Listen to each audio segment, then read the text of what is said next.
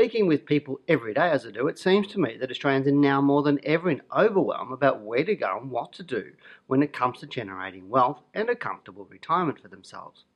Now, the common theme they express is whilst they know they must take control of their money, they generally feel at a loss as to exactly how to do this. Now, it's estimated that around 70% of Australians are interested in learning more about investing, but the question remains as to how many actually do something.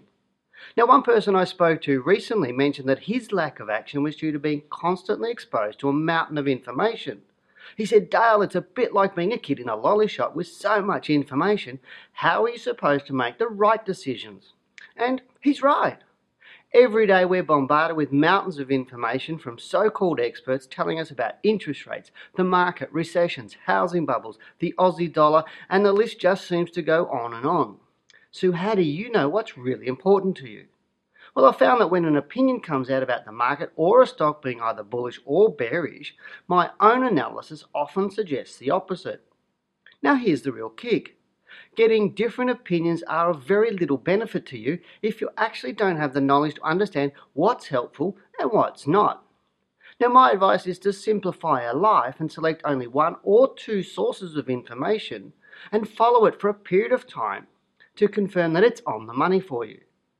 Being constantly confused or trusting somebody else's view can become very costly for you. Having the knowledge and understanding to look after your own money requires you to follow a process. And better yet, it's a lot simpler than you might think it is. So what's happening in the Australian market? Well, following the public holiday on Monday, the Australian market rallied on Tuesday by around 80 points, or 1.5%, before it continued up on Wednesday a further 1%, to end up at 5,864 points. Now, whilst this is exciting, the excitement was short-lived as by Friday the market had dropped back closer to 5,800 points. Now, the rise earlier in the week indicates that short sellers were closing positions while traders were rushing back into shares. Now, right now we're waiting to confirm the recent falls in our market are over. And to do this, we must see the market break strongly above 5,880 points. So again, until we can confirm the direction of the market, it's wise to sit back and wait for buying any stocks. I'm Dale Gillham, the Chief Analyst at Wealth Within, and that's my wrap.